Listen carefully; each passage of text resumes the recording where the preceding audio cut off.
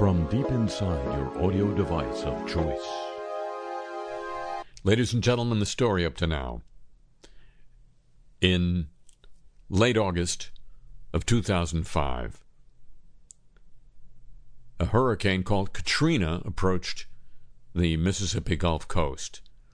The hurricane did severe hurricane damage, blew houses down along the Gulf Coast of Louisiana and Mississippi.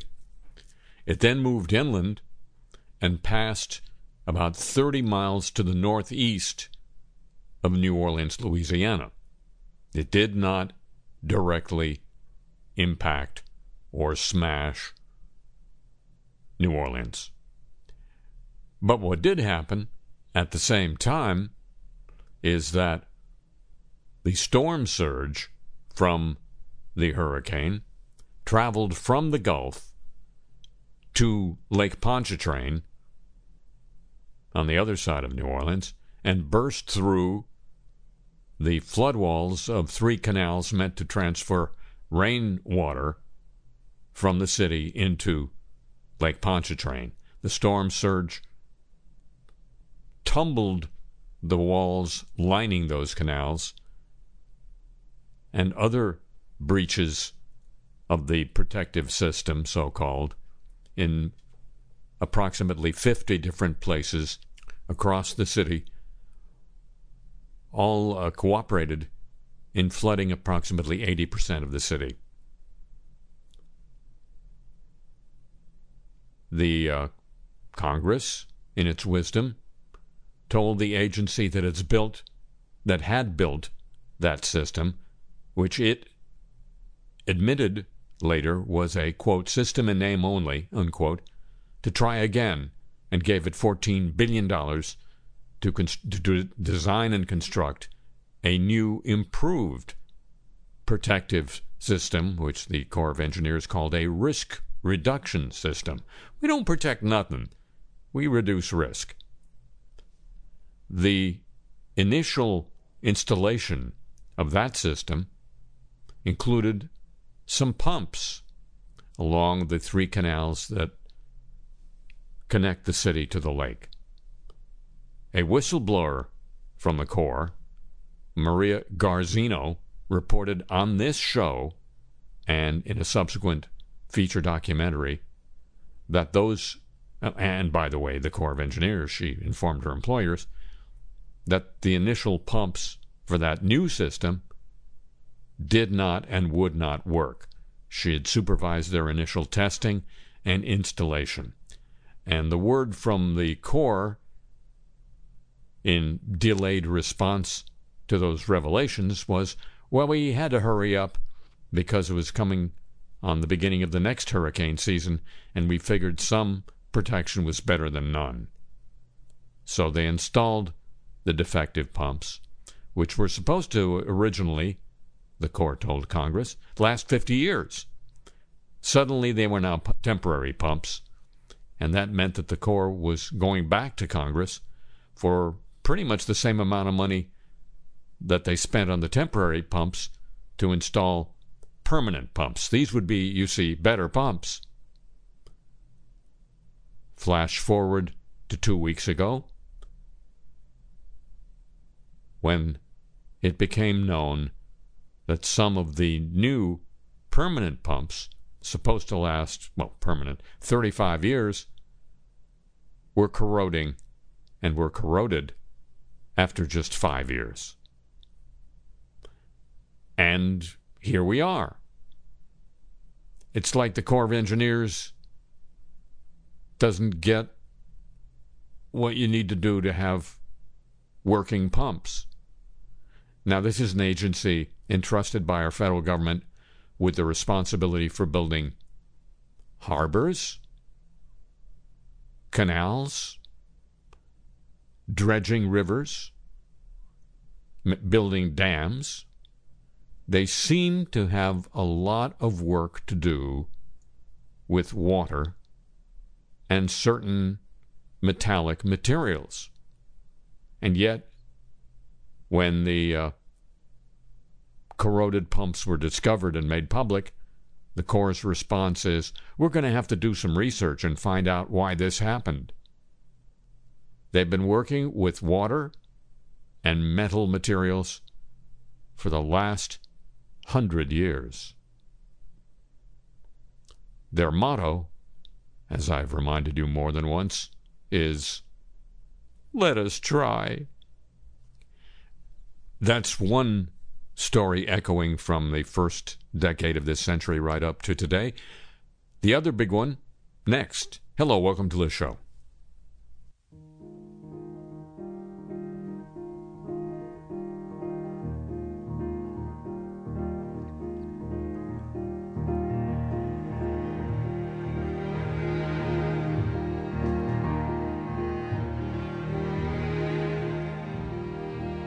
They said things down here were bound to change, and I said, never count your chickens, for the cracks begin to show. So we live in plague and party, common fright, knowing those little pills will remain on the bedside table at night. For all this talking about the water, will it ever rise up again? Talking about the water, will it ever rise up again in our lives?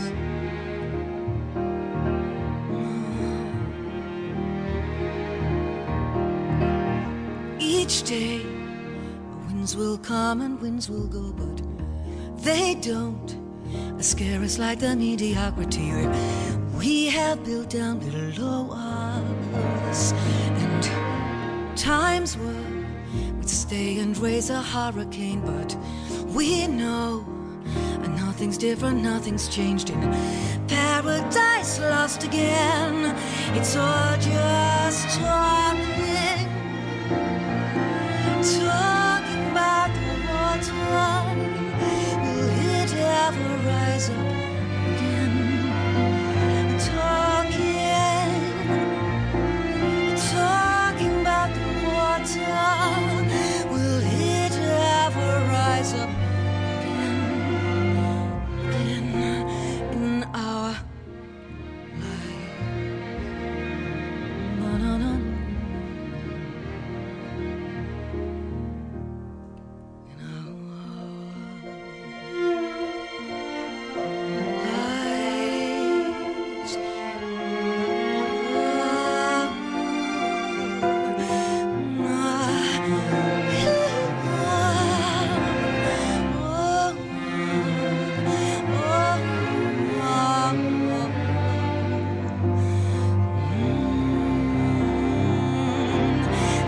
Just talking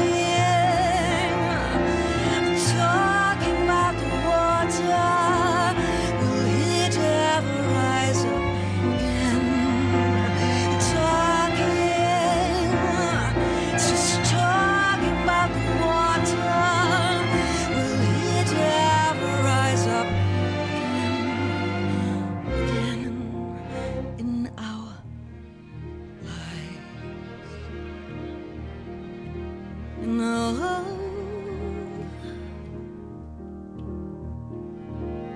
Will the water ever rise up in our lives?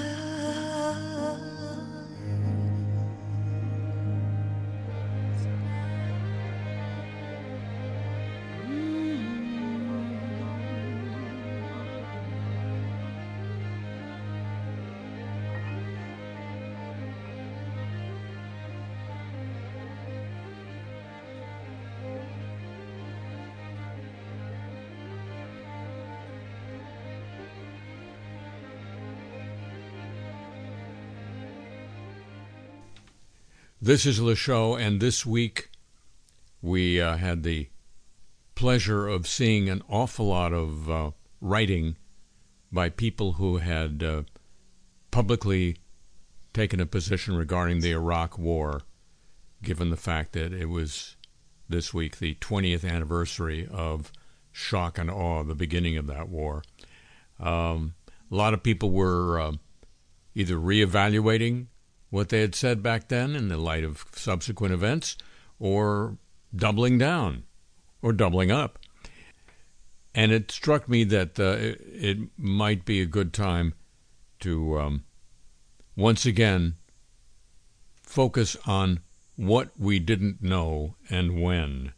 So I saw a piece written by my next guest here on the program, which was a sort of adventurous tale of getting or trying to get to Baghdad at the beginning of the war by a respected and adventurous correspondent who reminds us, if we need any more reminding, we should, of the difference between what most so-called reporters do, which is repeating, and what a hardy few do, which is actual reporting, going there and seeing for themselves.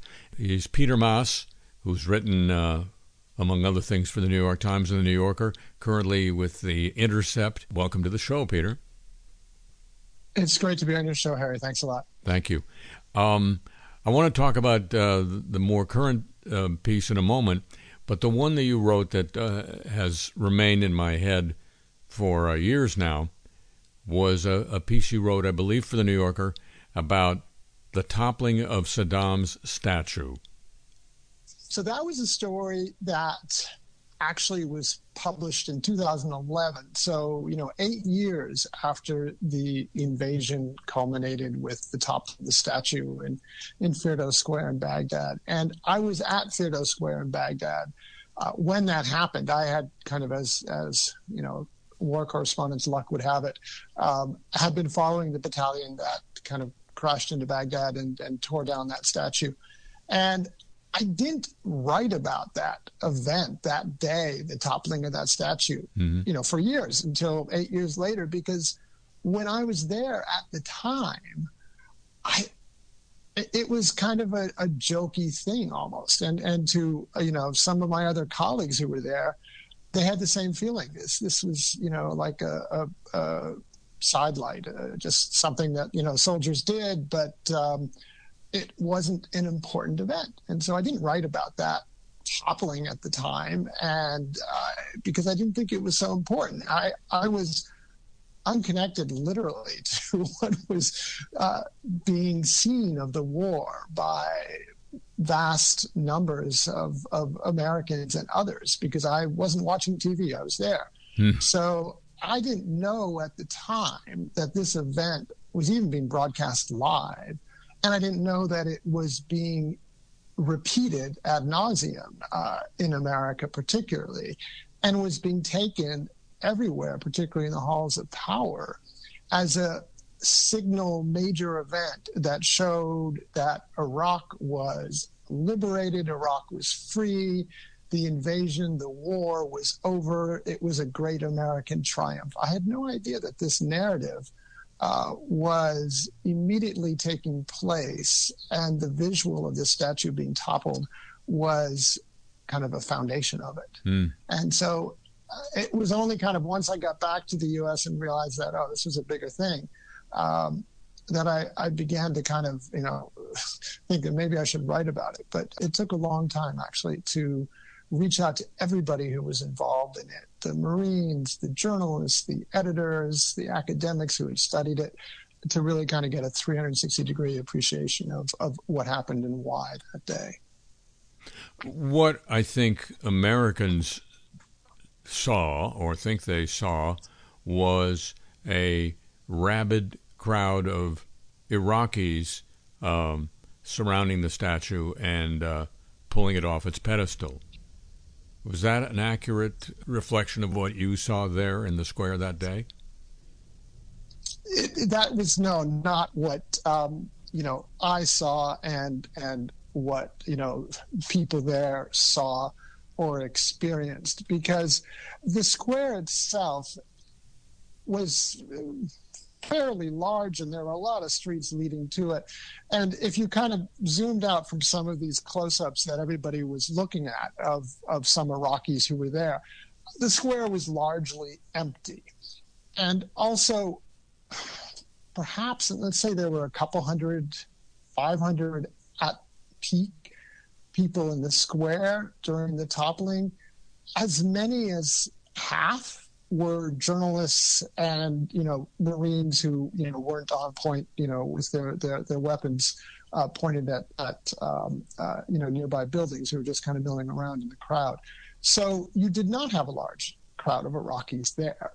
And what you saw with some Iraqis who were, sledgehammering the base of the statue and celebrating its toppling was just a handful of Iraqis, really. But they occupied the entire frame of the pictures, the videos that people in America were seeing. So it did seem like, oh my gosh, there are all these Iraqis and they're all so happy. It was a handful.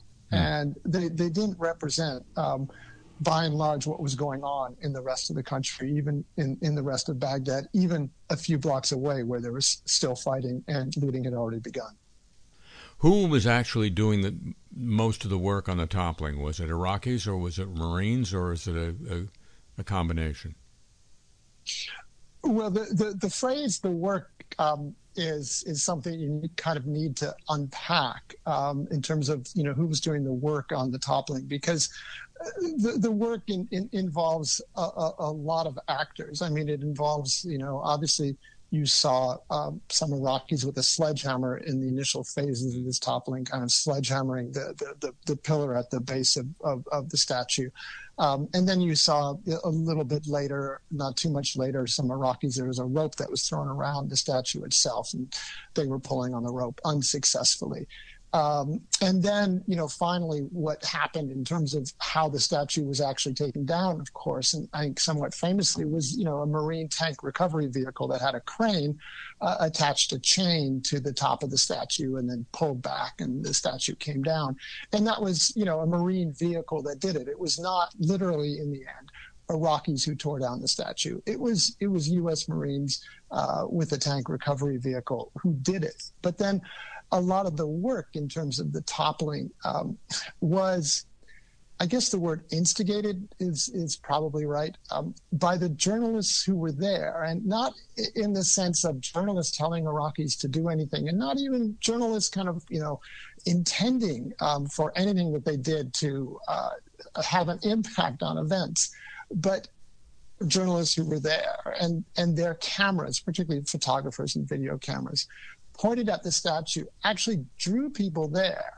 And you can tell, I kind of forensically went over all the video of this event, that when there are journalists at the statue taking their pictures, shooting their video, there are Iraqis there and they are very excited. But when the journalists some of them got in their pictures and, moved on to other things, Iraqis also started to move on to other things. And it's actually a phenomenon that's not unusual, where cameras present themselves, where cameras are aimed, people will often be drawn to that and react to it. And then you get events like this, which are, in the words of one, American historian, pseudo events that are kind of affected by and sometimes, created for the benefit of cameras.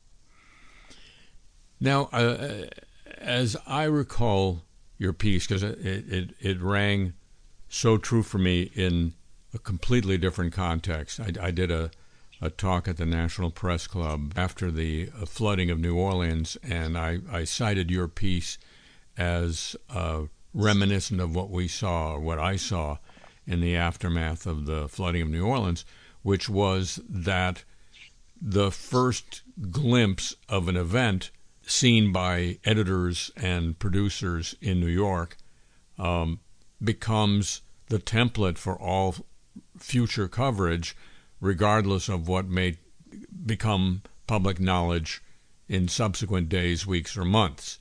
And every piece of reportage about it going forward has to reinforce the original template or it's ignored.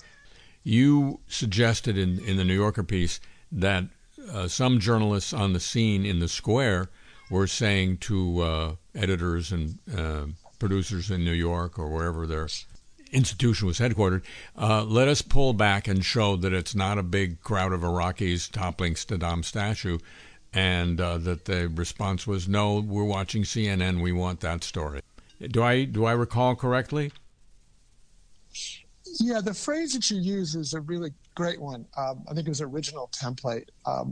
Once original templates, and whether we're talking about New Orleans and Katrina or whether we're talking about Baghdad and Firdos Square and, all kinds of different historic events, once an original template is established, it can be really difficult to push back successfully to show that actually this original powerful template is inaccurate, particularly when that template not only has the support of news organizations, but particularly has the support and serves the interests of the government itself.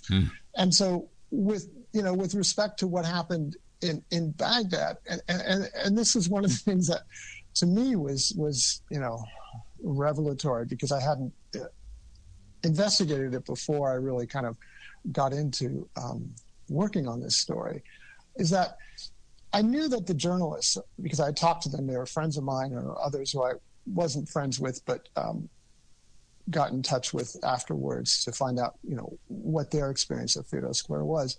A lot of them, did not think it was a serious, important event. And there was one in particular, a photographer for Newsweek, who was on his satellite phone, standing in Firdos Square, talking with his editor in New York, while the statue, kind of this 2-hour-long process was going on, being broadcast live on American television. And the editor said, why are you talking to me on the phone right now? Why aren't you taking pictures? And the photographer, who I quoted in my story, Gary Knight, a fantastic, amazing photographer, said to the editor, well, it's not an important event. There's so much going on here. This is, soldiers, have been taking down statues of Saddam across this country, or placards from the first day. It's not a big deal. There's a lot going on elsewhere in Baghdad that's more important. And the editor said, look, I'm watching this. This is the big news event. Your job is to take pictures. Get off the phone, take pictures. And this was something that was repeated, in conversations between a number of photographers and writers who were in Baghdad and their editors back home. And one of the things that I did for this story is I tracked down some of these editors, and one of them, a CNN editor who spoke to me, was in charge of the control room at CNN that day. And it was a fascinating conversation. And this, which relates directly to kind of this establishment of the original template and how it gets established. Is the tail wagging the dog or not? And the editor was saying, look, we knew that the Marines were going to be, entering Baghdad that day. And all the journalists were at Firdos Square because the hotel they all had been corralled into during the invasion by the Iraqi authorities, the Palestine Hotel, was right at Firdos Square. So they had their camera equipment already there, already kind of broadcasting live before the Marines arrived. The Iraqi security services had kind of vanished overnight because the Americans were taking full control of the city at the time. And so, this editor, Wilson Surratt, who I also, quoted in the story, explained to me that, we were looking for an image that would express the arrival of the Americans in Baghdad and, the liberation of the city, the liberation of the country. And we had our cameras at Firdos Square, and there was a statue of Saddam there. And we knew that this was going to be the image, the moment that we were waiting for. The Marines coming into Firdos Square, liberating Firdos Square live on television. And so the moment that the video monitor that he was watching, and there's, whatever, dozens in his control room, the moment the video monitor showing Firdos Square displayed the arrival of the first American military vehicles, he immediately went to it, because that was the image that he was waiting for, the Americans coming to Firdos Square and liberating it.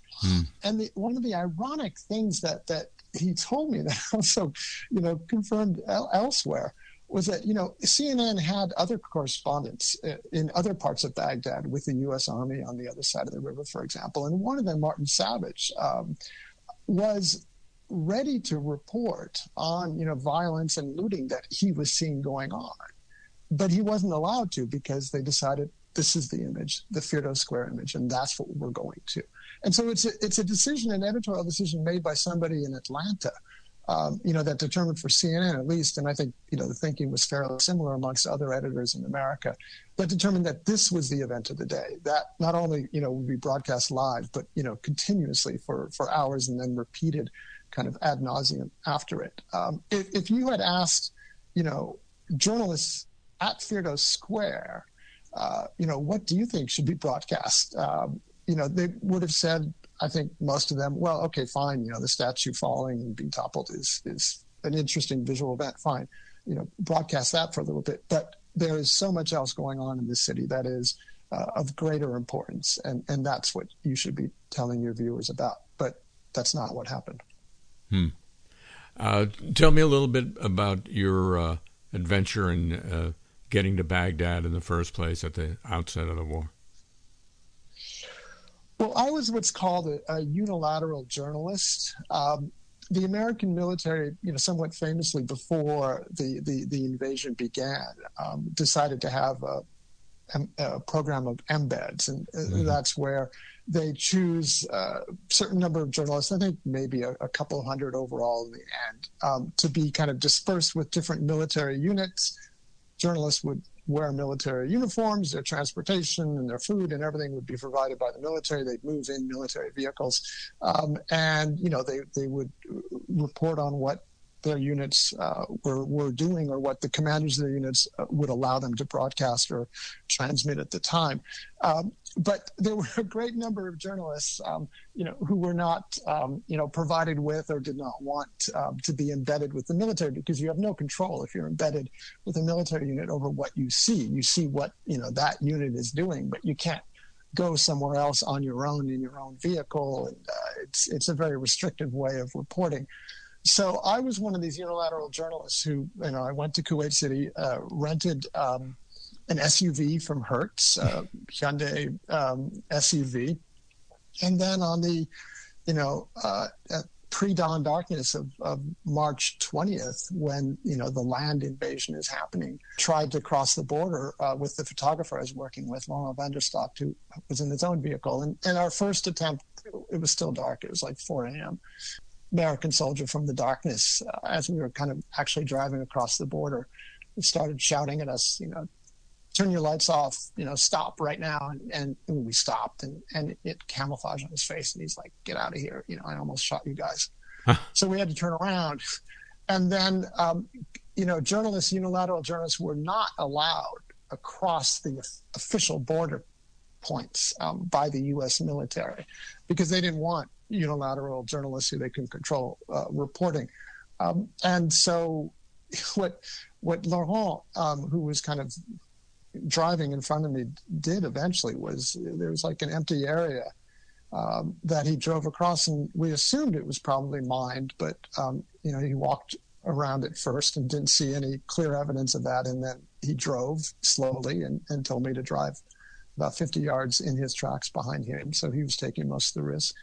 And we crossed into Iraq that way. And there were about a dozen other journalists total who kind of had managed to sneak across, some of them kind of pretending to be U.S. military, wearing military clothing to get across these checkpoints where the U.S. military was flowing over the border.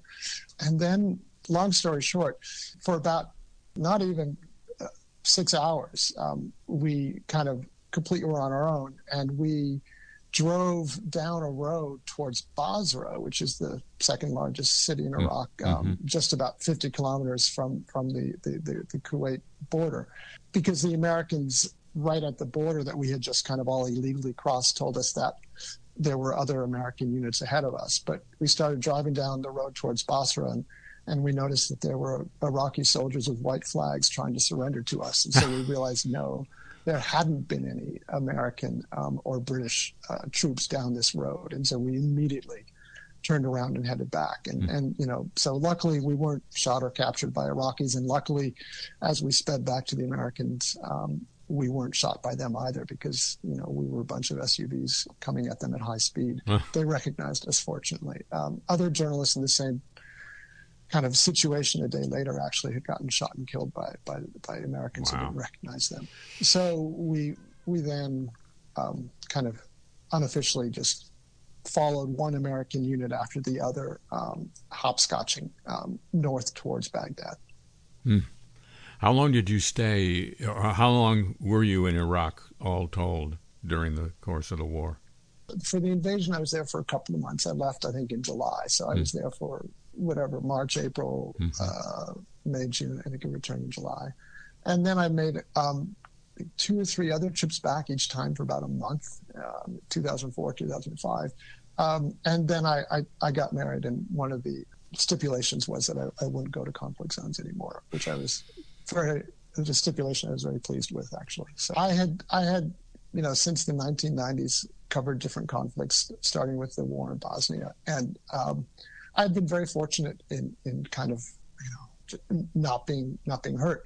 But I'd seen colleagues of mine, injured and killed, and obviously a lot of civilians as well as soldiers. And so I knew the dangers, and it's going to catch up with you at some point. So I was very aware of just the peril and mortality of what I was involved in, and so I was ready to take it down a notch or two. Finally, you said to me, I don't know if we were yet on the air, but you said you had strong opinions about that war.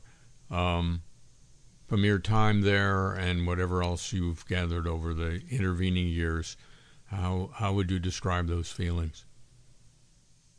I guess fury at what happened, which was an illegal invasion that caused the deaths of hundreds of thousands, if not more than 1 million Iraqis, as well as 5,000 or so Americans.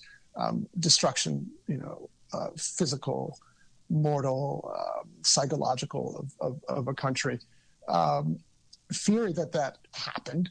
But then that kind of fury, and this is not a healthy position perhaps to be in, is kind of now has has accumulated in the last 20 years a new level of fury, I suppose, over the fact that original outrage is not really recognized to the extent that I think it should be by the country that's responsible for it, America, and in particular the people, the leaders, political and military, who were responsible for it, themselves have not been blamed for it, have escaped any blame, and in fact, and maybe this is even a third level of fury, have been rewarded for it, have not suffered, forget about blame, have not suffered any inconvenience professionally, and have just continued to ascend, whether it's in journalism, whether it's in the academic world, whether it's in the political and military world.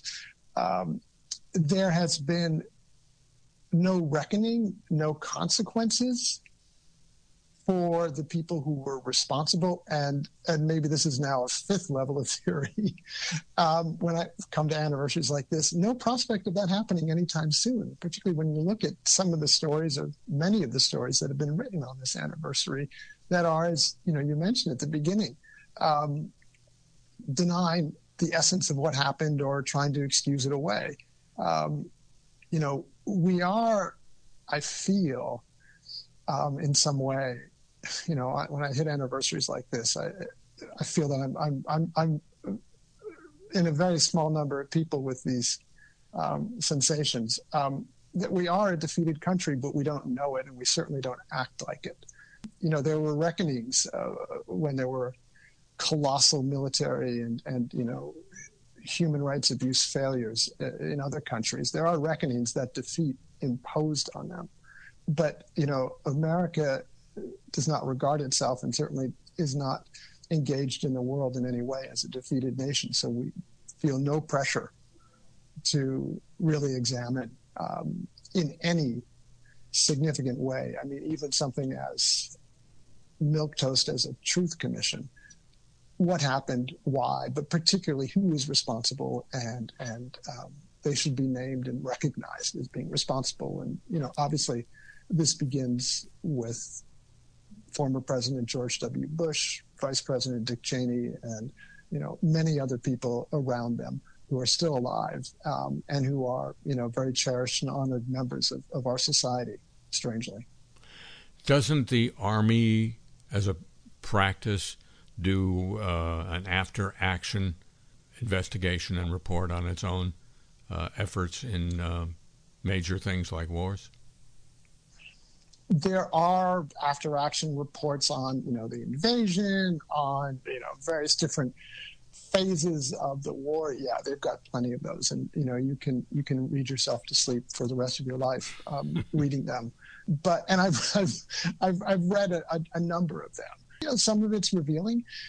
It's useful if you're trying to piece together yourself what happened, why, who the key people were, what some of the mistakes were. I mean, these documents are useful historical documents, but are they truth-telling, consequence-laden documents? No. And I don't really think they're intended for that either. Well, I guess the only consequence that occurs to me is Judy Miller is no longer at the Times. Yes, but not even for the reasons that she should no longer be with the New York Times. Judy Miller, New York Times correspondent who wrote some of the most kind of, you know, fictional stories for the New York Times, however, you know, is just one journalist. And there were so many others, and there were editors, and it's very easy. And it's too easy. I'm both. I mean, my career has been mostly as a writer, but for the last decade, I've also been an editor. I'm a senior editor at The Intercept now.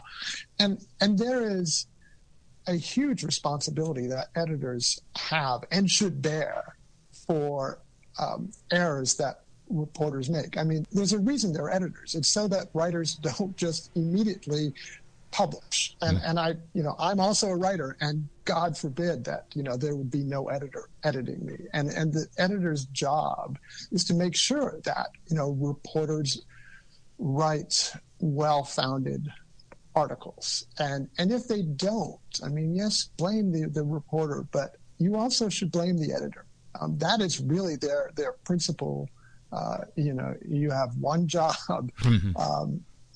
their task. And so I think pointing the finger just at Judy Miller is too easy, too small, too convenient. Peter Maas, thank you so much for sharing your Iraqi experiences on this 20th anniversary. You know, there are people just coming of age, just learning about all this, and I think it's important to remind them of how far off the rails we really went. Thank you again.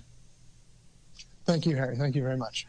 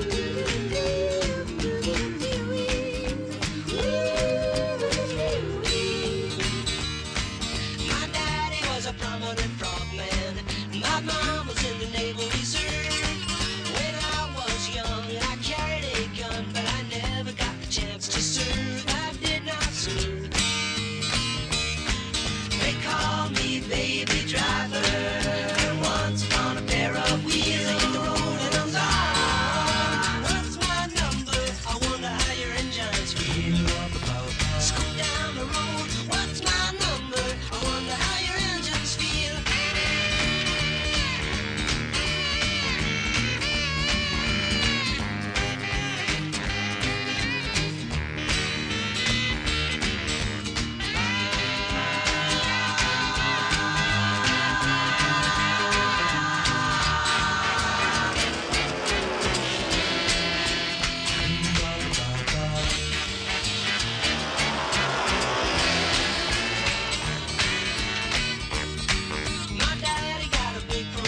station.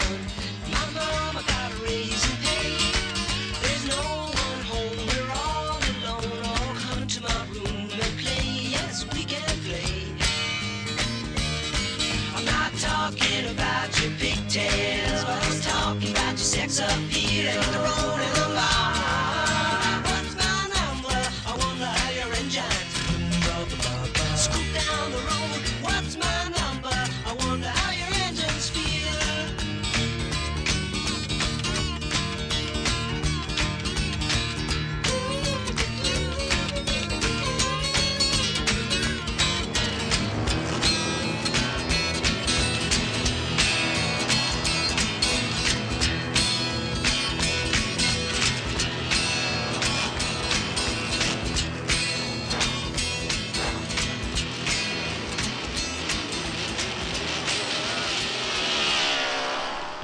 Here's another pump breaking. No, it's a crypto winter now, ladies and gentlemen. Do Kwon, he's a prominent crypto founder, was behind 2 digital currencies that crashed last year. And you didn't know that? You didn't notice? He was charged with fraud by U.S. prosecutors this week, shortly after local authorities arrested him in Montenegro. The arrest, confirmed by local government authorities, capped a months-long search for the crypto entrepreneur. He once had a devoted fan base but lost the faith of many investors after last year's crypto meltdown. They're so easy to disappoint. Authorities had believed that Kwon, the South Korean developer of the Terra USD and that's US dollar and Luna cryptocurrencies, went into hiding after his home country issued an arrest warrant for him last September. At the time, he denied he was a fugitive in a tweet, but since then his one active Twitter account has fallen silent. This from the Washington Post.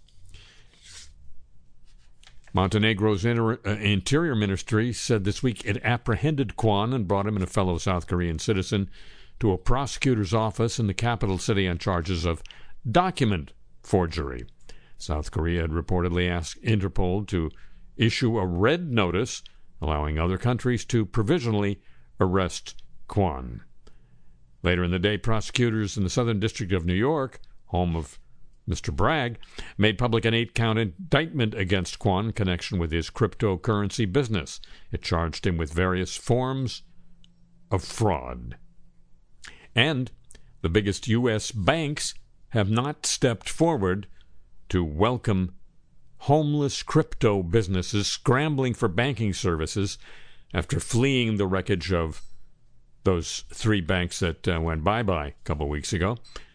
CoinDesk.com asked the top 20 banks by assets if they were taking on crypto customers, especially these businesses that recently lost their banking homes in the recent carnage. Most of them remained silent on the question, some including J.P. Morgan Chase, Citigroup, Bank of New York, Mellon, and Morgan Stanley declined to comment. Others were open about saying they aren't comfortable taking on crypto clients.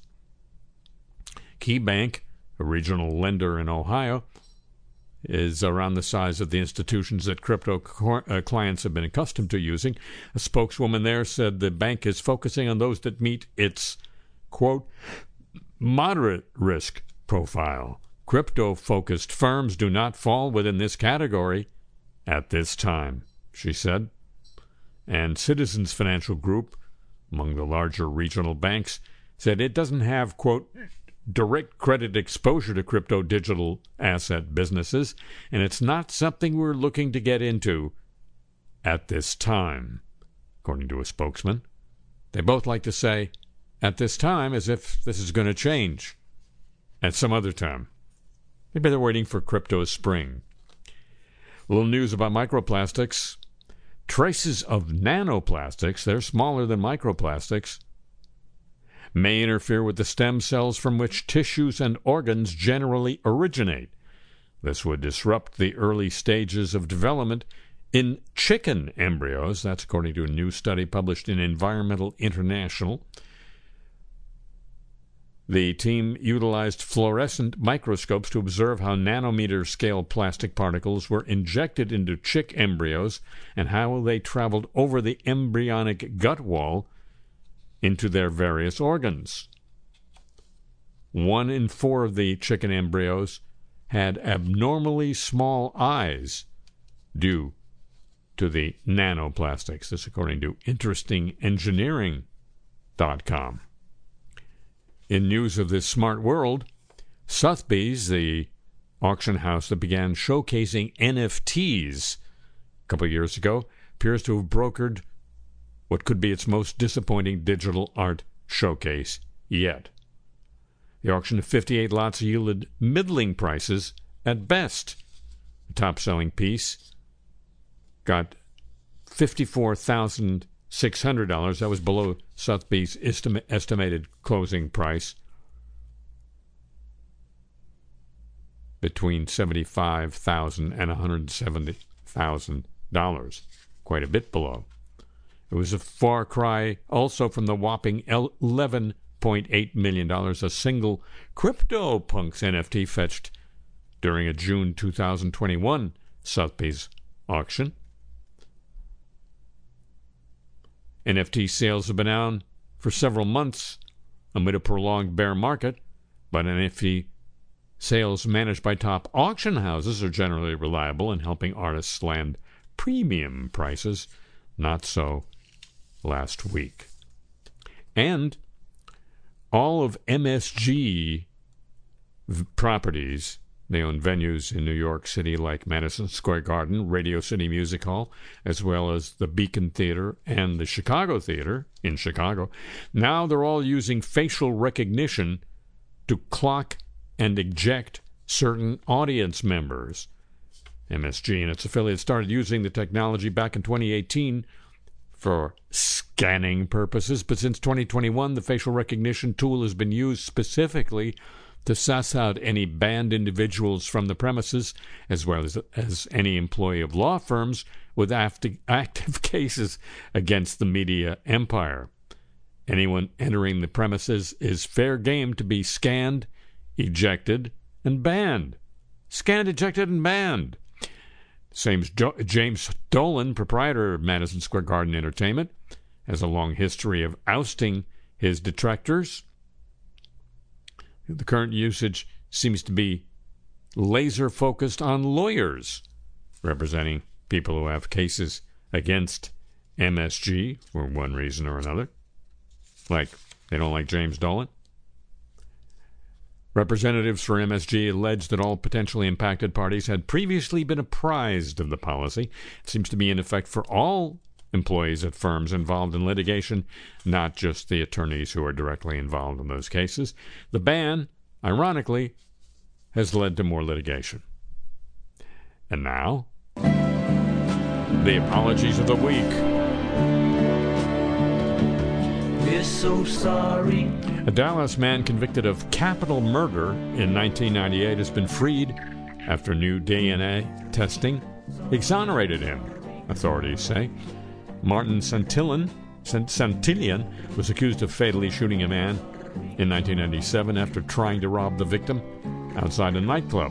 Santillan, who was 23 at the time, maintained his innocence while serving a life sentence. A review of his case that started in 2021 used newer DNA technology. It identified someone else who has since been arrested in Colorado. The Dallas County District Attorney's Office apologized for a miscarriage of justice. Quote, "It remains our job to correct past wrongs, which is what the team in my office worked tirelessly to do," said the DA. "We owe it to Mr. Santillan to clear his name fully and completely. I sincerely apologize to him and his family for this miscarriage of justice, and I'm proud to say that today justice has been done for him." Prosecutors say they will continue to produce a case against the real shooter. You should call OJ. He's good at that. A variety of celebrities are calling out Candace Owens for criticizing a Skims advertising campaign featuring a model in a wheelchair. Owens sparked outrage on social media for blasting a 2022 campaign for Kim Kardashian's Skims shapewear, brand that included a model in a wheelchair to promote adaptive clothing for those with disabilities. Owens called the campaign ridiculous and declared she was tired of this all-inclusivity thing, quote unquote. Christina Applegate, who has multiple sclerosis, took aim at Owens' comments on Twitter, praised certain brands for representing the disabled community in their collections and campaigns. Quote, this Candace person making comments about companies who see we need help, it's effing gross. I thank Skims and some other brands for seeing us, Christina Applegate said. Candace Owens, do you know when you've seen pictures of me how effing hard it was to get my clothes on? A team has to help me, so I'm excited for accessibility clothing for me and my community. No rage if Candace wants to get on the phone with me to be educated on being disabled. I will not come with anger. I will come with love because she needs to hear that, unquote. Christina Applegate. Other celebrities and influencers on Twitter were equally flabbergasted by Owens' latest comments. Owens responded by explaining that she and the team at the Daily Wire, a conservative show, didn't know the ad featured adaptive technology for those with disabilities. She made, quote, an honest mistake. If you felt personally targeted by this mistake, I apologize to you. Apologized conservative commentator Candace Owen. You want to frame that one? OpenAI CEO Sam Altman feels awful about ChatGPT leaking some users' chat history on Monday, blamed an open-source library bug for the snafu. He admitted the flaw, which allowed some users to see snippets of others' conversations with the question and response bot. Quote, we had a significant issue in ChatGPT due to a bug in an open-source library for which a fix has been released, and we've just finished validating. Altman said a small percentage of users were able to see the titles of other users' conversation history. We feel awful about this. Because of the buggy code, ChatGPT users won't be able to access most of their March 20 conversations. He says OpenAI plans to follow up with a technical post-mortem about the privacy breach, according to Altman. The formerly non-profit business did not respond to inquiries from the British tech journal The Register. There's no word yet on when the fix will be released and when the post-mortem will publish either. The lead data scientist at Kaspersky, a digital lab, told The Register that ChatGPT users should read the small print and forget any illusion of privacy. ChatGPT warns on login that conversations may be reviewed by our AI trainer, said a spokesman for Kaspersky, noting the web demo and the API for businesses use different interfaces, so from the very beginning the user should have had zero expectations of privacy when using the ChatGPT web demo, unquote. Deadline Silver Spring, Maryland. Whole Foods Market is apologizing to a local woman who believes she was discriminated against because she was wearing a hijab. I was so confused and shocked, Bouhit Al-Jabri told a local TV station. She said she'd just finished paying for groceries at her neighborhood Whole Foods when she was singled out by a security guard who accused her of stealing. I'd given the receipt thinking he's doing his job, just like if you shop at Costco. What shocked me is that even though he had the receipt in his hand, he keeps insisting that I didn't scan the items, Al-Jabri said. He kept yelling in front of people. It was so humiliating, and so many people turned around. She called for help. Another employee confirmed she hadn't stolen a thing. He targeted me, she says, because of the way I dress.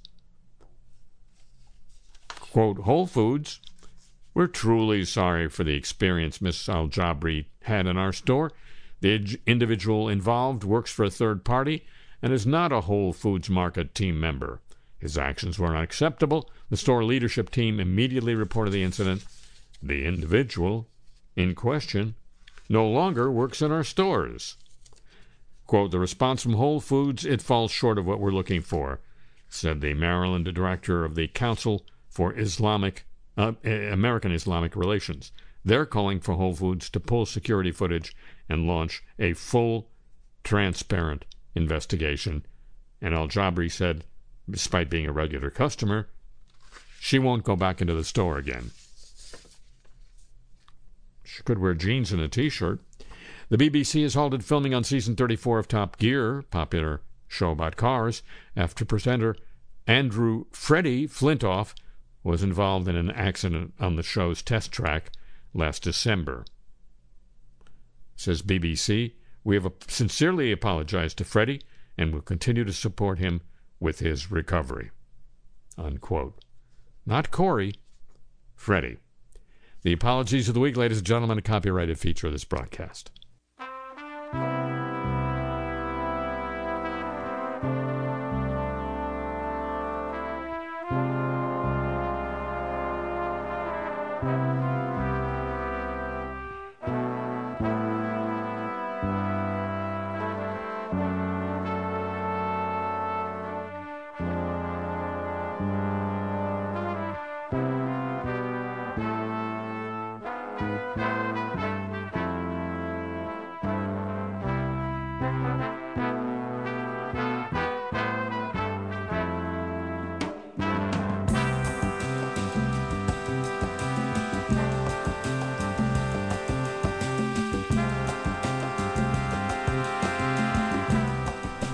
Well, that's going to do it for this week's edition of the show. The program returns next week, same time.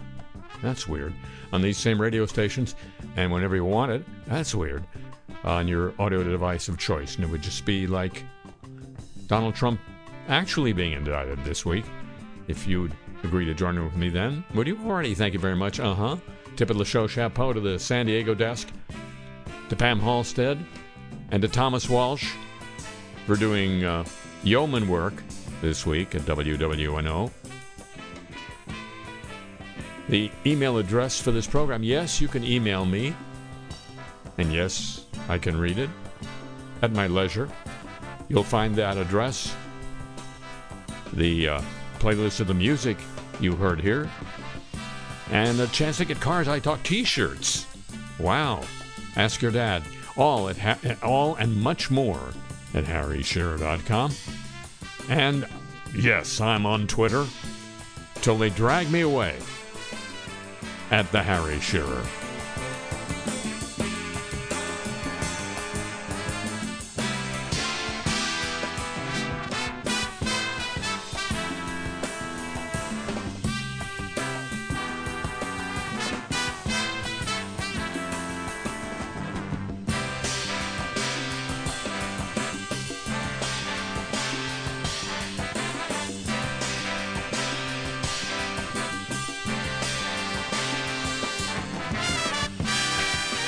This show comes to you from Century of Progress Productions and originates through the facilities of WWNO New Orleans, flagship station of the Change is Easy radio network.